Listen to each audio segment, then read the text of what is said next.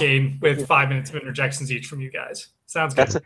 That's the best intro I could have offered for the podcast. Welcome, everyone, to Buffalo Bills Maybe Next Year, a podcast where I can't see any of the other people on the podcast right now. My name is Frank. I'm Paul. None of you can see us either. No, I can't. They can't. Yeah, this is right. We can't see you. You can't. So, speaking of not being able to see, the Buffalo Bills allegedly won a football game 13-7 in a blinding snowstorm, which, let me say, as a Western New Yorker, is not typical for the region. I know a lot of people would like to say that is what Buffalo is all about, and it's that kind of football. No, it's not. It really isn't. It's snowy sometimes. That was a blizzard. That was not quite the one that forced them to cancel the game in Detroit, but man, oh man, wow. That's all I can say about it. Let's talk about both the visual, the visuals of the game, which were stunning and really fun to watch from my couch, as well as the result. Paul, you wanna take us off here? Bills Colts. What can we glean from this game, if anything? Yeah, no, it's a fun game to watch, but it's one of those where you just can't. It's tough to really get any takeaways. The one thing that I did like to see is the way the running game didn't give up. It's not like they were getting yards in chunks throughout most of the game, save at the end of the first half, but they stuck with it, knowing that you didn't have any passing game, especially once. Yeah, I can't believe I'm about to utter this sentence. When Nate Peterman gets hurt, you realize you have no passing game left. So they had to go to Joe Webb in that situation, and Joe hadn't thrown a pass since hadn't completed a pass since 2012 or 2011, I think. Yeah. So it had been, they really had to just stick with that running game. So I was happy to see that. I was not happy to see all the mistakes on the last drive of regulation by the Colts. Excuse me, the second last drive, because there was the Joe Webb interception that led to the last drive of regulation for the Colts. The second last drive of regulation for the Colts was like an 8+ minute drive, might even make closer to 10 minutes. Defense had every opportunity to get off the field on fourth down on at least 2 occasions, and they had them third and longs at various points and gave up chunks of yards to make it an easier fourth. It was really disheartening to see that against an inferior opponent, and they got extremely, extremely lucky at the end of regulation as well, because that was a pick play. I see that not called a lot, though, on the 2-point conversion, and they elected to call it. I was already cursing. My wife had already assumed the Bills had lost the game, as had I at that point, because the offensive pass interference call came about 10 minutes ago, I believe, after that play. It was that long a delay before they called that pass interference. So it was, that was a frustrating drive. But the fact that I'm looking at this game and really thinking there's only that one drive I wish the team could take back, and they only gave up 7 points, a good sign. But on the whole as a football game, what can you talk? The game plans were out the window very early on. You had to go for it on fourth in certain situations. There were other situations where you absolutely had to punt on fourth, and we'll get to a different topic related to that later. And, all in all, it was a fun game to watch. I know Sal Majorana doesn't like those types of games because he feels snow games ruin the integrity of the game. But I like these equalizer games. I like it when it's, hey, we're going to go back to like 1950s style football. There's going to be these crazy throws mixed in, about 7 plays each a game. But otherwise, we're just going to try and run it over you. There's going to be no disguising what we do. Who's going to outman who. And in this instance, it was the Bills who outman the Colts, and I was definitely enjoyed the game. It was a pleasure to see, even if I wish they'd won by like 30 points. Before we toss it to Scott, I'd just like to reiterate, I think we made the joke that, should Buffalo run the option, the Army option last week? And the answer is they really probably should have. That would have been wonderful. Let me just throw out one of the quarterback stat lines: 9 for 18 for 56 yards and an intercept. Wait, no, that's not someone. That's Tyrod Taylor's stat line from New Orleans during no snow. It must have been 9 for 18 for 65 yards for an interception. No, that was also Tyrod Taylor against New England the other week. See what he's doing, folks? He's so clever. How about 5 for 10 for 57 yards and 1 touchdown? That would be Nathan Peterman in a blinding snowstorm. I don't want to hear it anymore. I understand that those were Taylor's best games, but Nathan Peterman had a better stat line in a quarter. Now, granted, maybe if he kept playing, it would have gotten much worse. Yes, 5 of 15 with 5 interceptions and a touchdown. Right. But 5 of 10 for 57 yards and 1 touchdown. That shouldn't be in the same sentence as not just 1, but 2 starts in the last 6 weeks from the guy who's supposed to be your starter.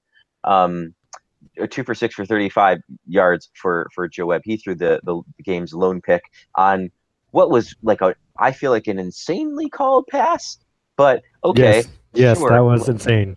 I'm not sure what they were thinking there, and that was moving and also very poorly thrown, but okay, sure. But Scott, I've taken my cheap shot at Tyrod Taylor. Absolutely. Please feel free to give us your thoughts on the game. Avenge me.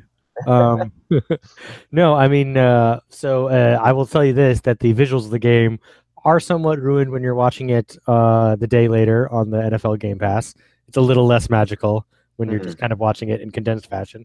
The game did take about 35 minutes to watch, which was amusing for a kid. I saw in the All-22 footage that Joe Biscaglia did that he actually had to tweet, are there any signs of life down there? It was like looking at a white screen. Yeah, they said that there were some games that you just can't even tell what the Colts were running on defense because they were wearing white, and so and so I'm a little I don't want to say I'm surprised, but I'm a little perturbed by Sal's comment that these games ruin the integrity of the sport or make it. I understand where he's going for that. Obviously, the Bills could have been playing anybody from the 1927 Giants to the 2014 Patriots, and it really would have probably looked pretty similar. I get that is part of it, and that these games count for the standings, even though for all intents and purposes you could treat this frankly like a preseason game, given how different these teams had to play to a certain extent. But on the same point, I would also say that this is something that the Bills have to account for because they do play in Buffalo, and so that's always been a bit of a part of the team. Even in the kind of the K-Gun days, you still needed to have a good running game and a good offensive line to able to win when you're not able to throw the ball, and that's more likely to happen to us than it is to other teams. If other teams choose not to build themselves to play in that weather, that's their choice, and it's probably a legitimate one, but it doesn't change the fact that this is how the game is played. So I don't view it as a gimmick or anything, even if it was, obviously much, much different than a normal game. In terms of the actual gameplay, it's definitely disappointing to see what happened with the defense there. I will say that this is one of the great things about the game of football as kind of constructed, is that by definition, in some sports, I feel like as the game goes on and one team's ahead of the other, it becomes harder for the other team to get back into it. Whereas in football, it's actually easier because the team with the ball, or the team with the lead, is usually more likely to change how they're playing in order to kind of shorten the game, which is not always what they're supposed to do. But more to the point, when you're trying to come back, you're changing your frame of reference from a 3-down series to a 4-down series. And that drastically improves your chances of winning on any one series, even if over the long an extended game, it would probably not work as well and be more damaging. But at the end, it's certainly worth the risk, and it obviously allows you to kind of come back and put together drives like the Colts did, because I think they converted at least 1, if not 2 fourth downs on that drive. So I think that was entertaining. We will get to the punt in a minute. Obviously, we're going to talk about that. No, I mean, as far as Peterman, again, I'm sure Tyrod would have loved to have Kelvin Benjamin for a game this year. He did have him for a game this year, and he did not throw to him after the first couple of passes. So that was the Jets game. Okay. But I it wasn't the Jets game, because the Jets game he didn't start. He didn't play because that was after. Right. It was the New Orleans game that he targeted, I think, Benjamin 3 times on that first series and then never again. Right. And then he got hurt the following week in Los Angeles. Mm-hmm. And I did that obviously tongue-in-cheek, knowing that I know, yes, obviously people catching the football at all was a bit of luck.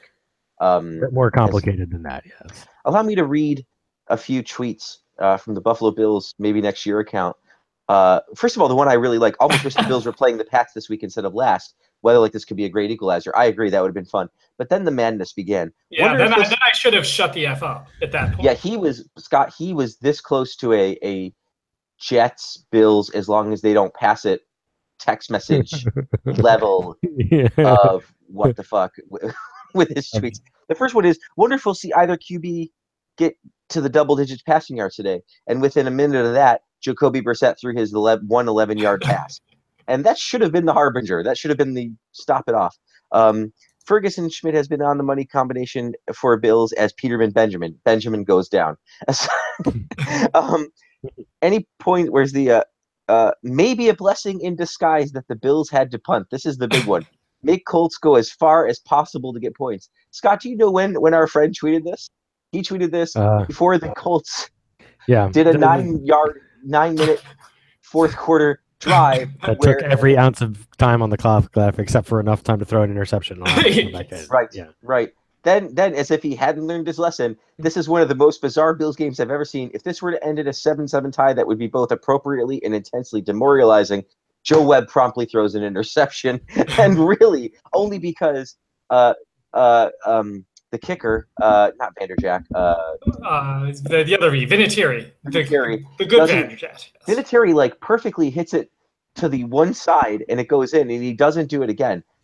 So Paul dodged the bullet. He was. Yeah. If they had lost this game, it would have been. I would have had to put Paul on the list of jinxers. He would have been revoked of his Twitter rights for at least a week. He would have been suspended. Yes. Yeah, and let's not forget one of the first you called out. I said, aside from the intentional grounding, I can't recall a single flag in this game. And after I tweeted that, Vlad Ducasse false start on 4th and 1. That's right. Like right after, to which you noted just jinx tweet after jinx tweet from you. I like how they built the whole game, and then it was only because of Vinatieri's, and really Chuck Pagano like deciding a 40-something yard field goal was a great way to try and win the game.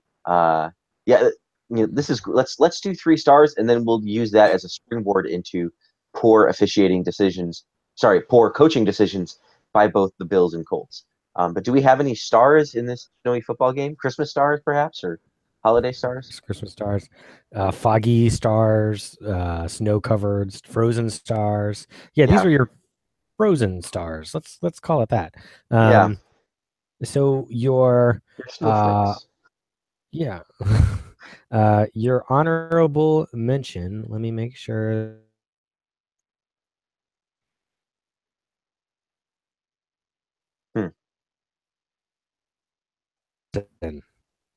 Long snap. I did not hear your honorable. Oh yeah. So we lost you to the ether there, Scott. But I apologize. Yeah, it was so built up. It was so perfect. That's all right. You can redo it because no one else heard you either. So it'll be like the first time for all of us. Exactly, except for me. Reed Ferguson, long snapper. Yes. Yes, he is your honorable. I think I actually suggested him in you did. One of the first tweets was that Colton Schmidt and Ferguson were both performing up to Scott's specific standards for snow game for stars. Yeah, exactly. To be a punter or a long snapper in that kind of game. Exactly. So you really need to, or a kicker for that matter. Right. So, but Hauschka just really had the extra point, so he was not in contention. Reed Ferguson with the perfect day in the snow does get the honorable mention. The 3rd star then, of course, does go to Colton Schmidt, his punting battery mate, who had a perfectly acceptable day if he was punting in normal weather, but obviously a above average day considering he was punting in a freaking snowstorm. So 6 punts, 38-yard average, 2 inside the 20, including one that I think he basically it landed like a golf ball back, it just stuck into the ground. Right. It was like that game against the Steelers Dolphins Monday night game years ago, which there's a good SB Nation video on called the worst football game in history, which it very well may have been. And there was a punt in that game that just stuck right in the mud when it hit the ground. That was what was the fun of watching punts in the snow. Like, you're not playing for the spin and the bounce on those punts. Paul, you're doing it. Oh, am I zooling? You are zooling a bit, so it might be a good time to bounce on and off, and we'll go to the next couple of stars as you do that. Yeah. So 3rd star goes to whatever his name is, Colton Schmidt. And then your second star is Deontay Thompson, who had one catch. But what a catch it was, and literally could not have been more important. Right. Because it basically saved our entire season. And that's, again, the guy who we signed off the scrap heap from the Bears 5 weeks ago has pretty much saved our season twice at this point, Yes. as far as I can tell. But with an unbelievable catch. I don't know how he could have even seen the ball like 5 yards out, let alone like gotten around to pretty decent coverage. He was interfered on the play, and still managed to bring it in and not even have the ball touch the ground. That was completely like, again, like if that was Rob Gronkowski or Julio Jones or something, it would have broken ESPN. Like they would never have stopped showing it. But right. It's Bills. just that was. So. But Bills, yeah, exactly. So that was completely insane. So he gets second star for one catch. Because that was just that good. And then your first star, obviously, is LeSean McCoy, 32 carries, 156 yards, and one touchdown. Obviously, the workhorse, the guy who we needed to be the best player on the field. He was pretty much every week, but especially in a game when we're starting our backup and third stringer, sees a tremendous amount of action, and we're playing in a blizzard.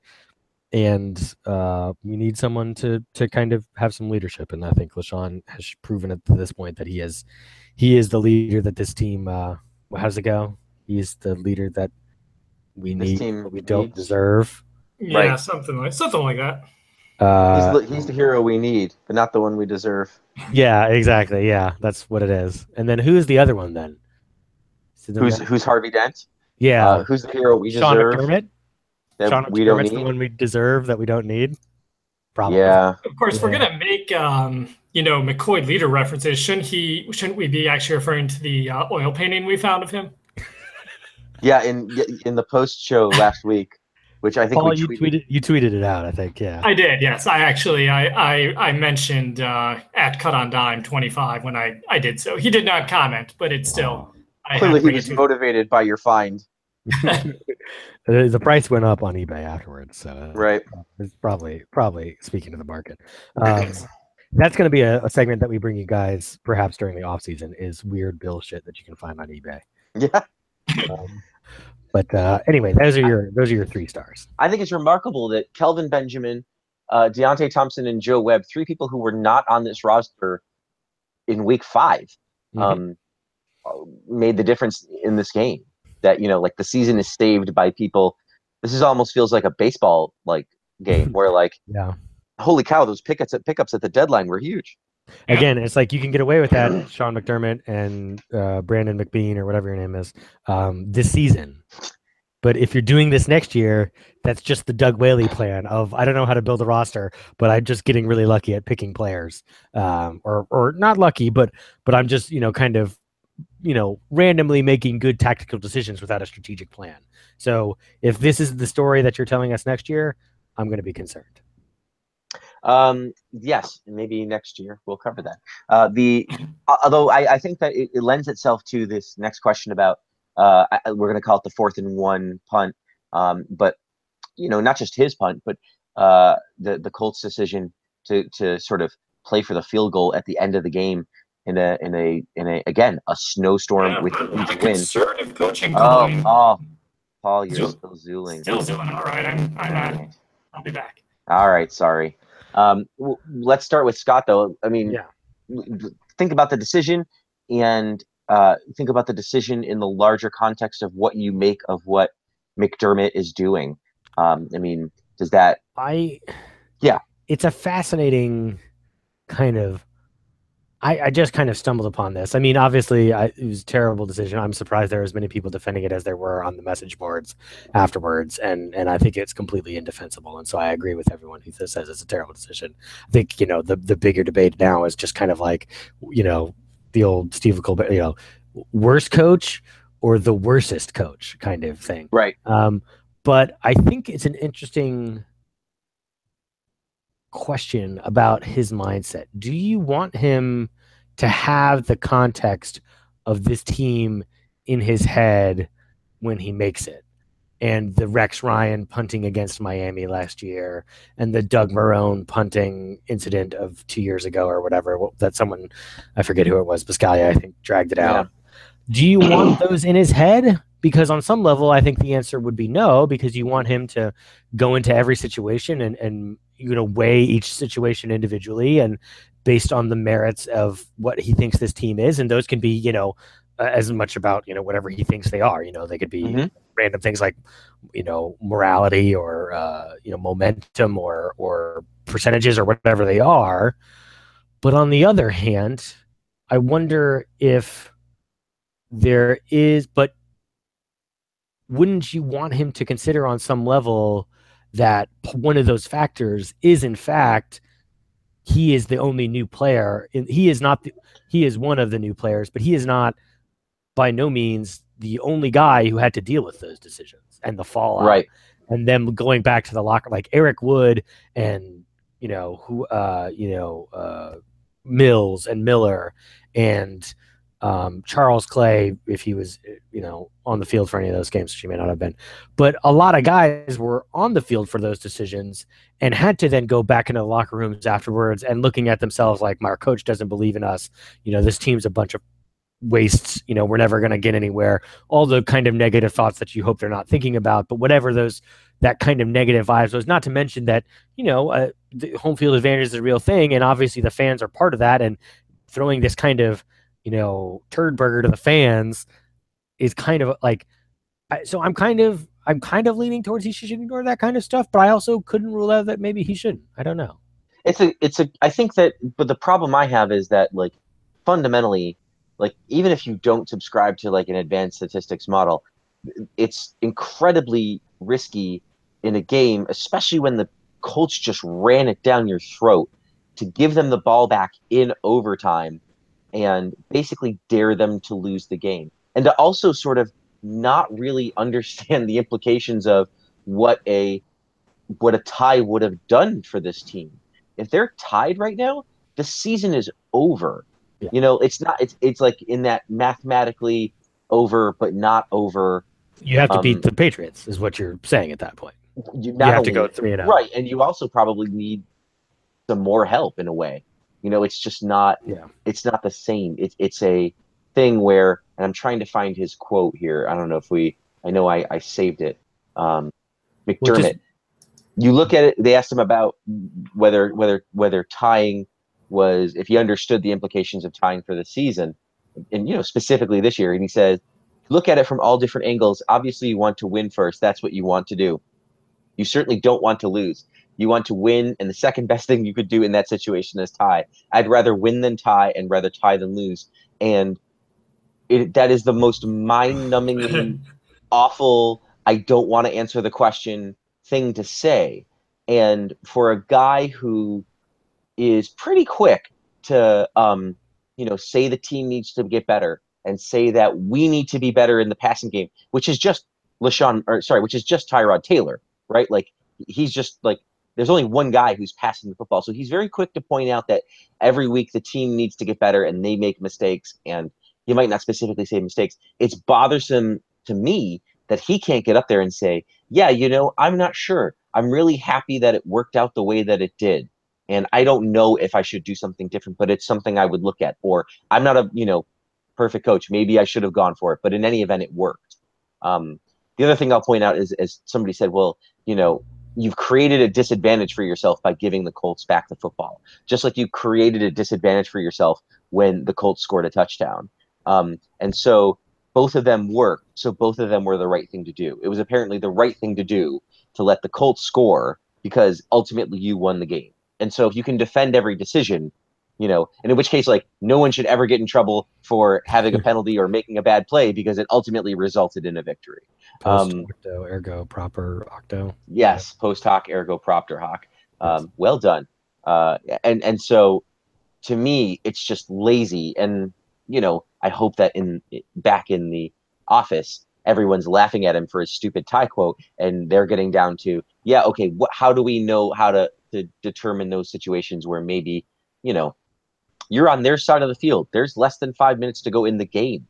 in your season, if you're being honest. Even if it wasn't snowing, even if it wasn't the Colts, right. even if they hadn't scored on the last drive, you right. still have to freaking go for it. Right, but there was all those extra things in there that were like that would speak to an old time coach, you know. Yeah. Paul, we want your thoughts on it too. Scott summarized a lot about, you know, how it might play in the locker room, and whether he should be carrying the ghosts of fourth downs past in his head with regards to the Bills. Obviously, you heard kind of the end of my thoughts, which were just it's stupid either way. But go ahead. Right. No, I'd agree. It's stupid either way. There was no really good. I understand there was logic to it. I shouldn't say there's no logic to it. I get it. Yeah, pin them deep. It's a tough game for the offenses to move the ball. But I wouldn't have had an issue if there were 8 minutes left in the overtime, and let's say the Bills were on their side of the field. But they were way onto the Colts side of the field at the 41 or so at that point. Yeah, they were in not field goal range, maybe on a good day, but yeah, it was like 39-yard line, somewhere around there. And that's what was it, the 40? All right, cool. So so they punted from there, and there were only 4 minutes left. And mind you, and I'm informed I'm not Zuling, so that's yes, success. So yeah, so what has to, mind you, the Colts had at the end of regulation put together a just monstrous drive. So your defense was already probably still fairly tired from that.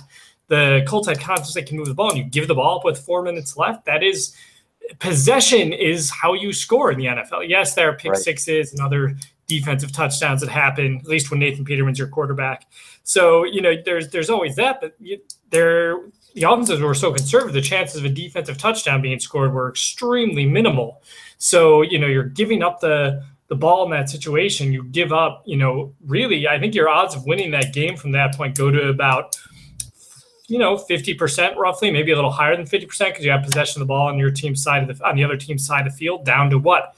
Maybe 20, 25%, because you have to hope they're done in 5 or sooner plays, most of which would have to be pass plays, which thank God was the case. And then they punt it right back to you. And then you have to depend on a bomb completion from Joe Webb to Deontay Thompson.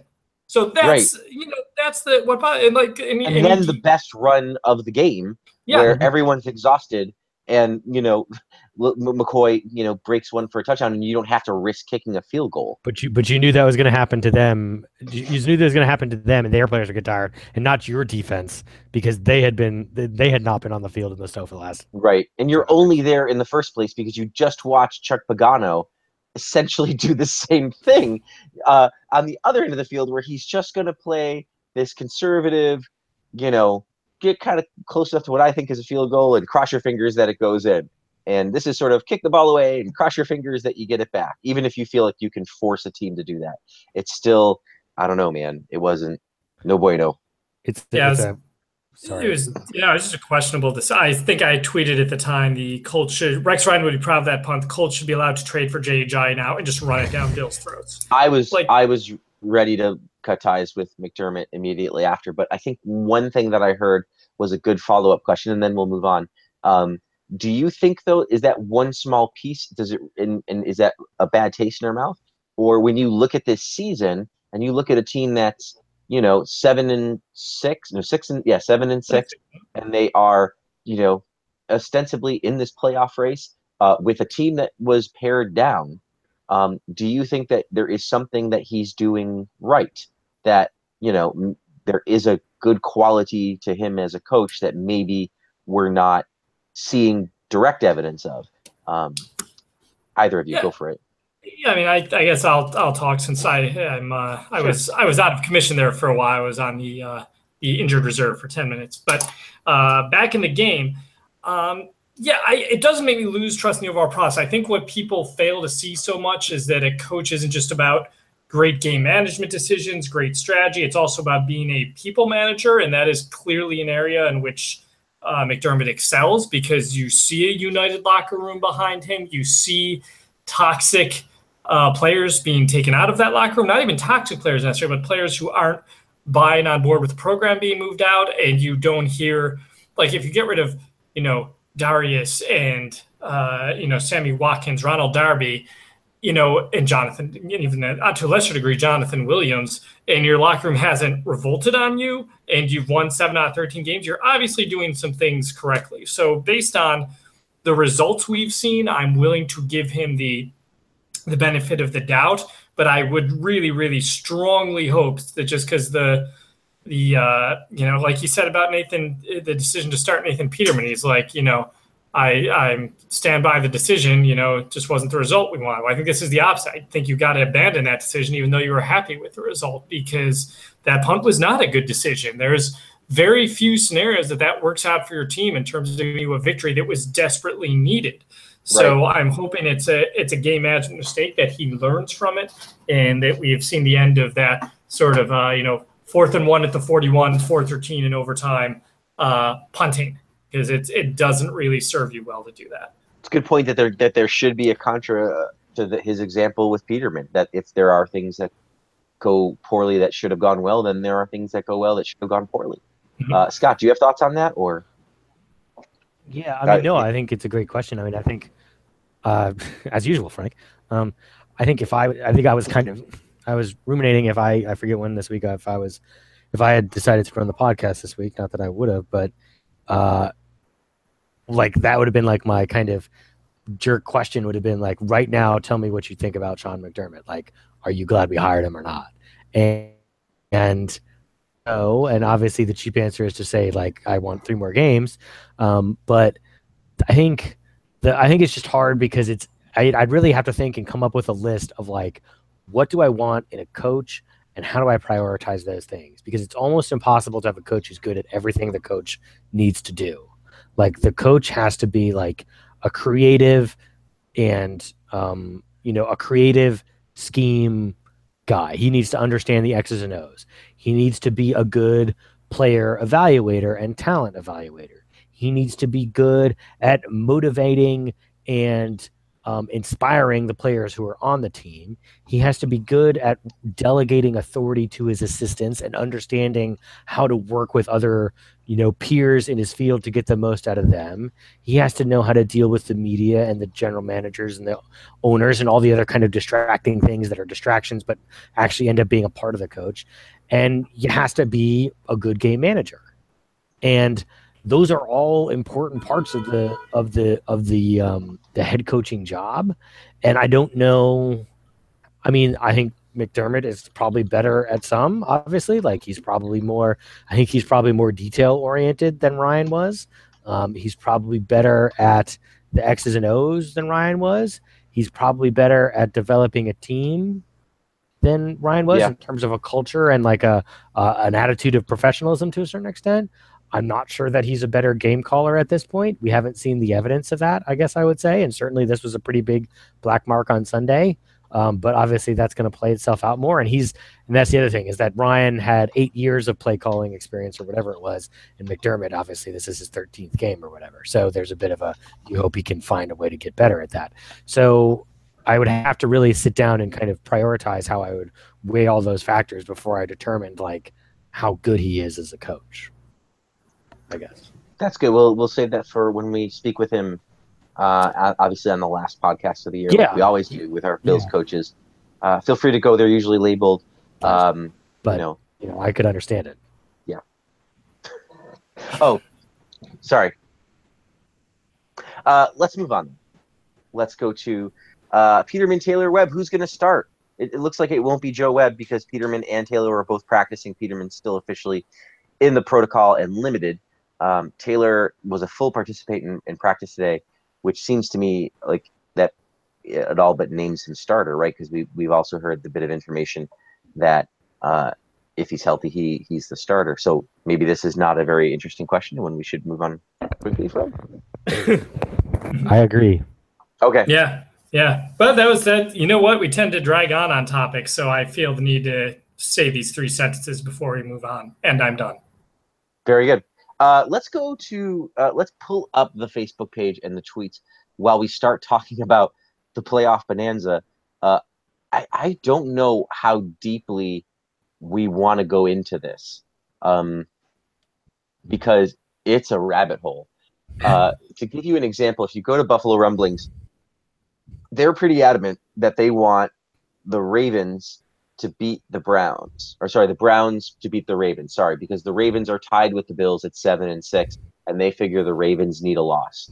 If you go to the New York Times playoff predictor, what it wants to happen is the Ravens to beat the Browns and then lose the following week to the Colts. And it wants that for the Bills because I think if the Browns remain winless and they play them twice, that's like 2 zeros going into their strength of victory grade. And that changes the dynamic in that third, in the three-way tie. I'm sure many Bills fans have already sort of looked into a lot of this and realized there's a difference between a two-way tie and a three-way tie, where a two-way tie with the Chargers would be a no bueno because you'd lose out on the head-to-head. But when there's a three-way tie and all three teams haven't played, then you throw out the head-to-head because it's not fair to the third team that's tied. There is no head-to-head record with them. And so you jump down the line, which is why the Bills are ahead of the Chargers, even though the Chargers beat the Bills. This weekend anyway. Scott, do you have a favorite scenario or any thoughts? Have you put much thought into this? Or so I've played around with a little bit. My money is on the Titans. That is the team that I'm the most interested in having fall out. I think the AFC West will sort itself out one way or another, and I don't think that we're going to catch the Ravens. So I think the Titans losing to the Niners on Sunday was kind of huge, because that is a game where they definitely thought they were going to win that. And obviously the Titans have a game in hand on the Bills on some level, as they're already 8-5, but they have 2 tough games with the Jaguars and the Rams coming up. Mm-hmm. And then their game this week was also in San Francisco.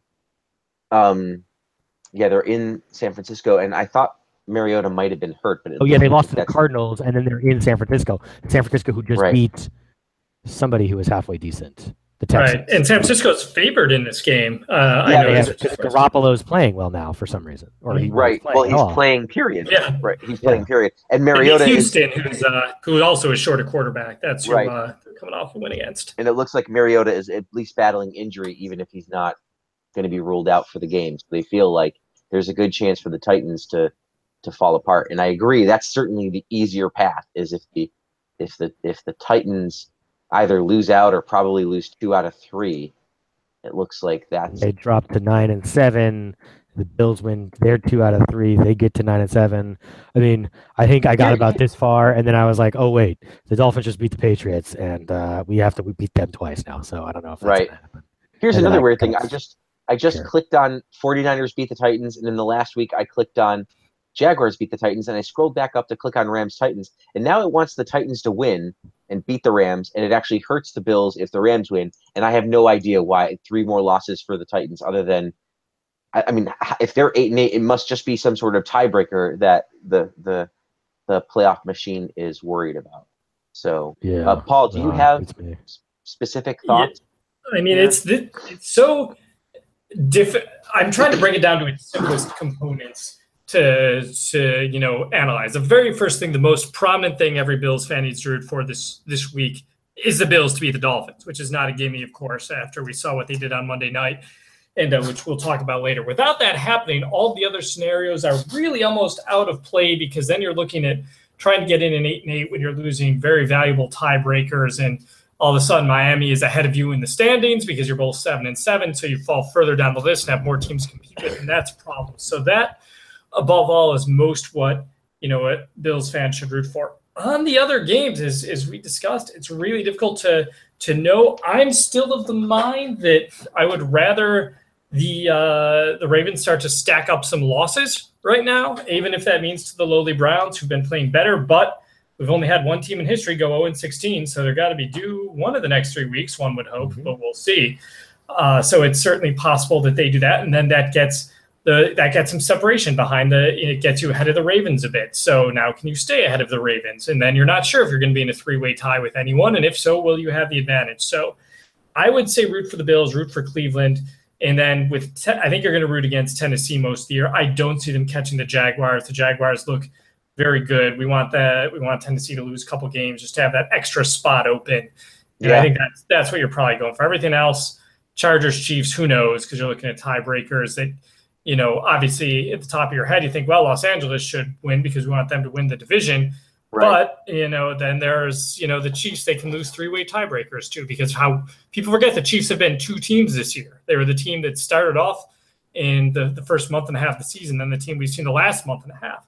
So they were a really good team that first month and a half and secured a lot of tiebreakers that way. So, yeah, root for the Bills, and then I'd say root for the Ravens and the Niners. Otherwise, just don't overthink it. Not to mention the division still open up for grabs. Yeah. So, officially for another, another couple of weeks. Obviously, got to keep that in mind as we look for an AFC East crown, which would be the best way to go in. The only other thing I would say is I find that no matter what, I really want to root against the Chiefs because the lower they end up, the better for Buffalo, especially if Buffalo's winning more games. Right. And the Chargers have an easy schedule too after the Chiefs, so I think they would be in good position if they win to win the division outright.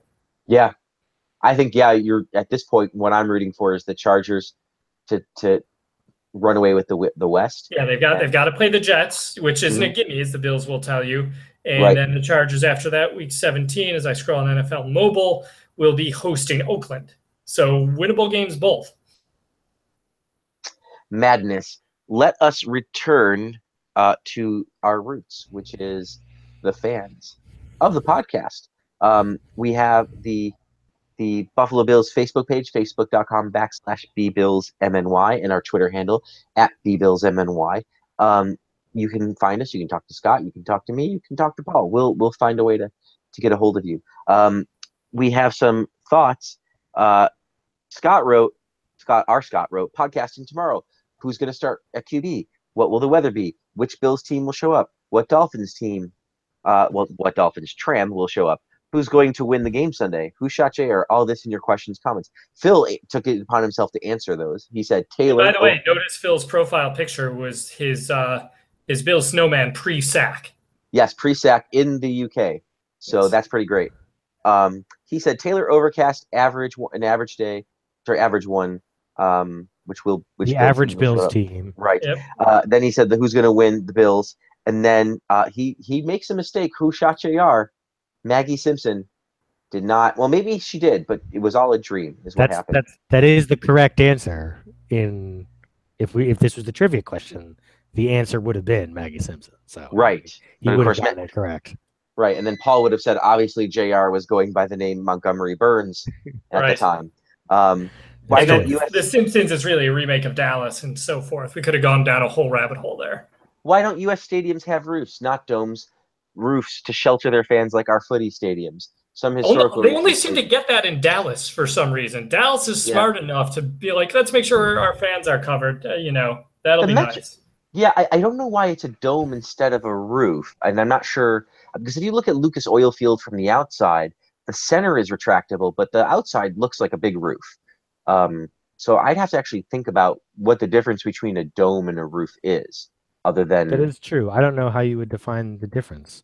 Right. I think Phil's more looking for the roof that covers, like again, it's kind of like loose soil. I guess would be it covers the fans, and it can be open air above that. Whereas if you do a dome, the elements aren't a factor when it comes to the game. Or the fans, but the elements are a factor when it comes to the game. So, you've got to be I'm very anti-dome for that reason as well. With domes, we would never see games like that. But if I'm a fan, there's a reason only, 40,000 fans showed up that day because they knew they would be covered in snow and freezing, and you can see all the pictures online of that. Right. I'm glad that I'm pretty sure they waived the blackout restrictions. They might just do that all the time. Yeah, I don't think they have blackouts anymore. I don't live in Buffalo anymore, so I definitely can't tell you. That would have been definitely a game where, like in the old days, you would need special dispensation to show it on television and just be like, it's a health hazard to send people out into the world. Brian Punt and my page, thanks to everybody. Okay, here we go. I kind of hope the Dolphins do show up on a tram, like out of the time warp from the 30s, partly because I want to see what it was like to watch Johnny Blood McNally and Bronco Nagurski play, but mostly because in reality, this game seems just the kind to suck the fun and hope out of the season after last week's craziness. And I mean, I don't know. There's something to that, I think. Yeah, it's it's a concerning game. There's a lot of good history on the Bills side going into this, but that just makes you feel like it's going to be a letdown. Steven posted on the Facebook page, which was beautiful, by the way. I just liked that like a minute ago. It's very good. It's the Tecmo Super Bowl version of LaShawn McCoy running into the touchdown in the snow with the radio call over the top. And if you go to our Facebook page, you can click on it and like it, and it's well worth seeing. So what about Twitter? Do we have any Twitter questions, Paul? Yeah, we got a lot on Twitter. First, they will address the most important question given to us by our colleagues, Bills and Beers, of course. When we said, we were asking for questions for the podcast, they asked, have we ever heard the origin story, how three men with what seems to be extensive schooling in the humanities coalesced in Bills fandom turned podcasting? So, Scott, do you take offense to be having your field called the humanities? Because I think like you're a lot more. I can't argue with it. It's definitely the humanities. Is it okay? It's a made up field. It's a made up science. All right. Okay. Well, I mean, mine was poli-sci philosophy followed by law. I have a master's of science degree, but give me a break. It's in communications. It's a humanities. I'm not going to deny my roots. The answer is simply because we can, old boy. I kind of previewed the answer because, it was just Frank sending an email to Scott and I one day and being like, hey, I'm bored. Let's do a podcast. This is pre-crazy stressful jobs, pre-children, pre-moving various places and back. Some wives. Not all wives, but some wives. Yes. I had been doing a baseball podcast and decided that we also actually all knew each other before emailing. Right. Yes. It was established. I went on the dark web and I found two other humanities majors and said, hey guys. And they were like, who is this? I have all your Bitcoin, which wasn't a thing at the time. No, I just sort of said, it'll be easy, no problem. And it's funny because we should save the bulk of this for an off-season podcast. Right, yeah. But in the early days when we all did it together and I had just gotten a MacBook, and I was super excited about how great it was. And I found out that the MacBook needed like 15 fucking pieces of software to make one podcast 5 or 6 years ago. And now it's just, pardon my Peter Brady moment. Now it's just Google Hangouts does all the heavy lifting with, maybe light editing and publishing it. But at the time it was like, I bought microphones and I'm like, don't worry about anything. I'm going to handle it. I need a project. I need something to occupy my time. We did it in person back then. We all had to, and it'd be like, hey, Paul, lean closer to the microphone. And we were that, we were pretty. Frank would have to go back out and edit the ums out. For like 2 weeks. 2 weeks, I made myself sound smarter. And you would never have heard that. We had many a discussion about the proper way to cut a pizza between 3 people. Oh, that's right. Yeah, we used to order. Especially when wings were involved and like who got like the dinky piece that was always left over, but that person would maybe get more wings. And I wasn't a vegetarian then, so the wings were an issue to me. So right, it's true. My wing shares. Yeah, we always at Frank's place in Shirlington. We had a couple at my place in Southwest DC and Scott's place in Foggy Bottom, DC. Yeah. We don't live at any of these places anymore, so you're going to stalk us in those locations. You're going to fail miserably. Me and Frank's wife had the famously excellent but short-lived Gossip Gals podcast. The first episode of the second episode was literally just me getting Scott used to like sit down and start talking about something you like. And Susan said she's like let's talk about someone said talk about Gossip Girls because Scott used to watch the show. And now it's off. And there's a 10-minute clip of Scott and my wife somewhere discussing a particular episode of Gossip Girl, which is fascinating listening. Even if you didn't watch the show, I felt like Scott came through.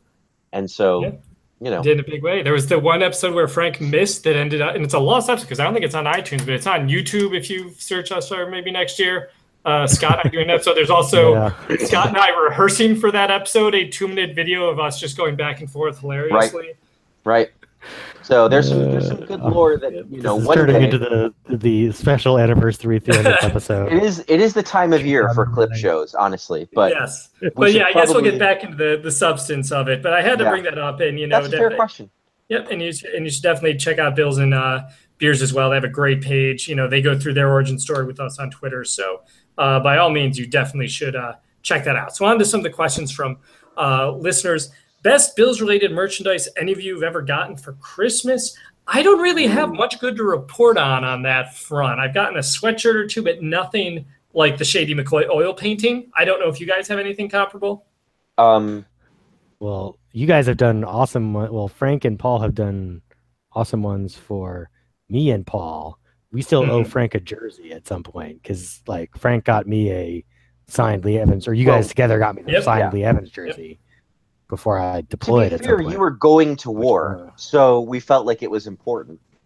Yeah, right. You went and served the country, so. I mean, we're going to get you a signed Roscoe Paris jersry. I mean, if you were going to, like, Somalia, maybe, but you're going to Afghanistan. You need, and then Paul got one as well. So I think I got a Nationals jersey, so that was a good gift. Right. But that's true. I still wear. For Christmas, I'm sure when I was younger, I adored some. It would have been football cards and certainly clothing like Bill's, pajama pants or hoodies or something like that. But nothing really worth the story, to be honest. I got a big puffy Bills jacket. I want to say probably like in high school. And I was pretty excited about that. I still have that jacket, and it's kind of like the old school. It had like the late 90s. It was like it's like when we still had the traditional red, white, and blue colors and the old lettering. So I was pretty pleased with that. And I wore that for probably way too long. So. All right. B asks a first-time questioner, and it's a loaded question, but a very good one. Would Bills be better off if Anthony Lynn were head coach? We've talked about the merits of McDermott somewhat, how he's good, and Scott went into great detail about how he can be, head coach has a lot of responsibilities. He can be good at certain ones and not at others. I would have to say with what Anthony Lynn can do offensively, that would help the team. But would it help the team overall? I don't know. I'll leave that answer for you guys. Maybe not if they're still intent on trading away some of their top players. But maybe if they had kept them, yeah. And I think if I got my pick, I would take Sean McVay because I think that seems to be, the quarterback whisperer in Los Angeles. He seems to have, like, of all like the weirdly remarkable turnarounds, that seems to be the most impressive. I'm very happy Anthony Lynn's doing well. Bluntly, I mean, I'm happy for him. Just like I don't know about you guys, but I'm weirdly happy for guys like Sammy Watkins, who I felt like never really did anything wrong here, and he's having a very nice season on a team that's going to the playoffs. Marquise Goodwin in San Francisco is like the number one receiver at this point. Yeah. Go ahead. I'm sorry. I think. Yeah, no, I also don't know. I think I'd have to watch more Chargers games to know the answer to that. I feel like the one sample size of Charger game I've watched this year is not probably representative of Anthony Lynn's coaching prowess. So, but I think he's a good coach, and I would have been happy if we hired him. Yep. It hasn't done terrible, but Lynn also has done well. Right. Yep. All right. Just taking a look through Twitter here. Sorry, I was replying to these tweets. Okay, so Jasmine, Christmas sweaters, beer pong, punting in that order. Christmas sweaters, don't have any good ones. I'll let you gentlemen answer that. Beer pong. I haven't played beer pong since my 30th birthday, so that was a long time ago. I did it at a bar called Hamilton's here in DC, not the classy one. Oh, damn. I was going to say, that's a really nice bar. There's a very classy bar called Hamilton's, and then there was another one, which may still exist somewhere, I believe, on 2nd Street Northwest. I don't know, but I stayed there till 3 a.m. playing beer pong. Punting, yeah, we've talked about punting pretty extensively on this, so I think we've covered the punting. Any thoughts on Christmas sweaters or beer pong? I played beer pong, I think, once. I was never in a fraternity or hung out much with that type of crowd. Not in a denigrating way. Am I saying that? I just didn't, and so it wasn't my deal. Christmas sweaters. I like looking at them. I think there was one that was my favorite one that I didn't get was Jose Bautista when he hit the home run and threw the bat like 2 years ago, and somebody made a Christmas sweater out of that, and it was gorgeous. And I couldn't justify it. I was like, I like Jose Bautista so much, and I kind of like the Jays. And that shirt, it's great. That sweater's great, but I couldn't just spend $50 on it. No, I'm going to share my favorite Christmas sweater with Jesmond, which is Ozzy Osbourne in a Gremlins Christmas sweater. it's just a thing of beauty. Yeah, that pretty much is the major Twitter questions. Thanks again to everyone. Bills and Beers as always. Frank, I've heard of that guy. Jasmine B, Ryan, and then everyone interacted with me during the game. The usual suspects. Orlando, of course, Ryan, everyone else. Thanks again. Phil, Grant, pleasure talking with you all. Okay. The Bills have to play the Miami Dolphins, and I'm looking for Bills-Dolphins odds. But, Paul, you watched the Dolphins beat the Patriots. I didn't. I assumed that when they were down at halftime, it just wouldn't last that long. But I thought maybe you could speak to that a bit. It was a good game. It was entertaining. This is what really stood out to me for those of you who didn't watch the game or didn't read this in the wrap up, is that the New England Patriots did not convert a single third down the entire game. A 0% third down conversion percentage. And it wasn't, and Miami had a similar strategy to kind of how the Bills were handling the Patriots, which is like, we're going to shut down Brady. And unlike the Bills, who you can more readily beat with the run, you're not going to be able to beat us with your running game. And so the Patriots did get a couple big plays during the course of the game. But all in all, the Dolphins had a really sound strategy of just like, look, you can try to do what you're going to try to do. You can run a few yards here and there. When it gets to third down, we're going to be stout, and you're not going to be able to move the ball on us. And it literally worked the entire game. Even going into the second half, I'm thinking, well, this is where New England usually turns it around. But the great job by the Miami defense. And the Miami offense, this is what pleases me. It was a good Jay Cutler day, which means hopefully he's due for a bad, thrown interception to Kyle Williams type Jay Cutler day, which has happened. Jay Cutler has had that day. So, I'm very I was really impressed with how he was great on the deep ball. He has good short and midterm accuracy, as good as I've seen Cutler play since his Denver days. So this is not going to be a game where the Bills, I would not expect the Bills to coast in this game based on if they play anything like they did, if the Dolphins play anything like they did against the Patriots. Well, just following up, the Bills are 3.5-point favorites. So it's a pick'em game on, they just are assuming the home field will affect the game here. The Dolphins are 2-7 in their last 9 games against their division, AFC East division, on the road.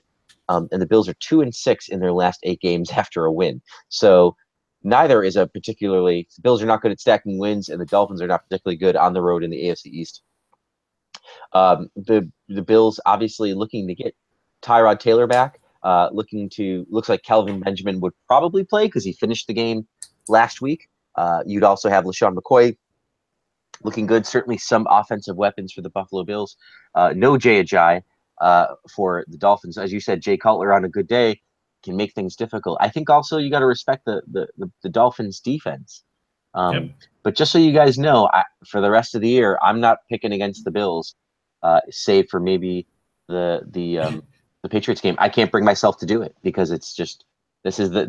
This is the season, and so the Odd Sharks here says a 24-22 result for the Bills in their simulator, and I like that. It means that they wouldn't cover the spread; it'd be a close game, but they would in fact win, and I think that sounds reasonable to me.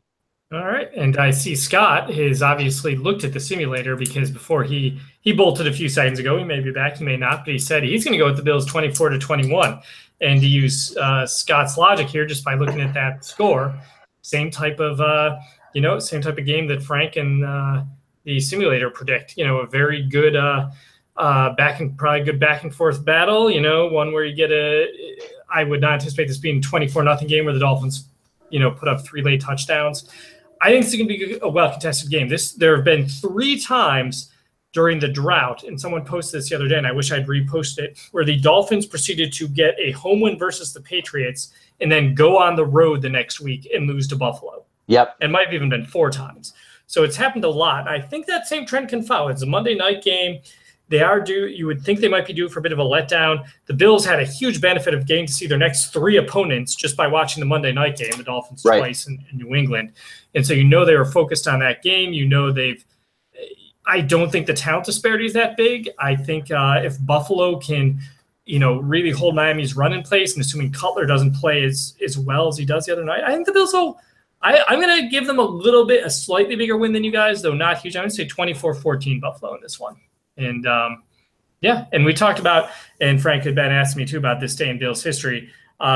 We'll keep it short. Here we go. The Bills beat the Packers on this day 3 years ago to go to 8-6 in the Kyle Orton era. It's the same type of situation that they have this week. Let's hope they can get the repeat result. And then they had they don't follow it up with a stinker in Oakland, which right. Yeah. So yeah. Oh, yeah. And the trivia question I was going to do for you, Scott, but on your behalf, but you're gone. The Bills player that intercepted Aaron Rodgers twice that day.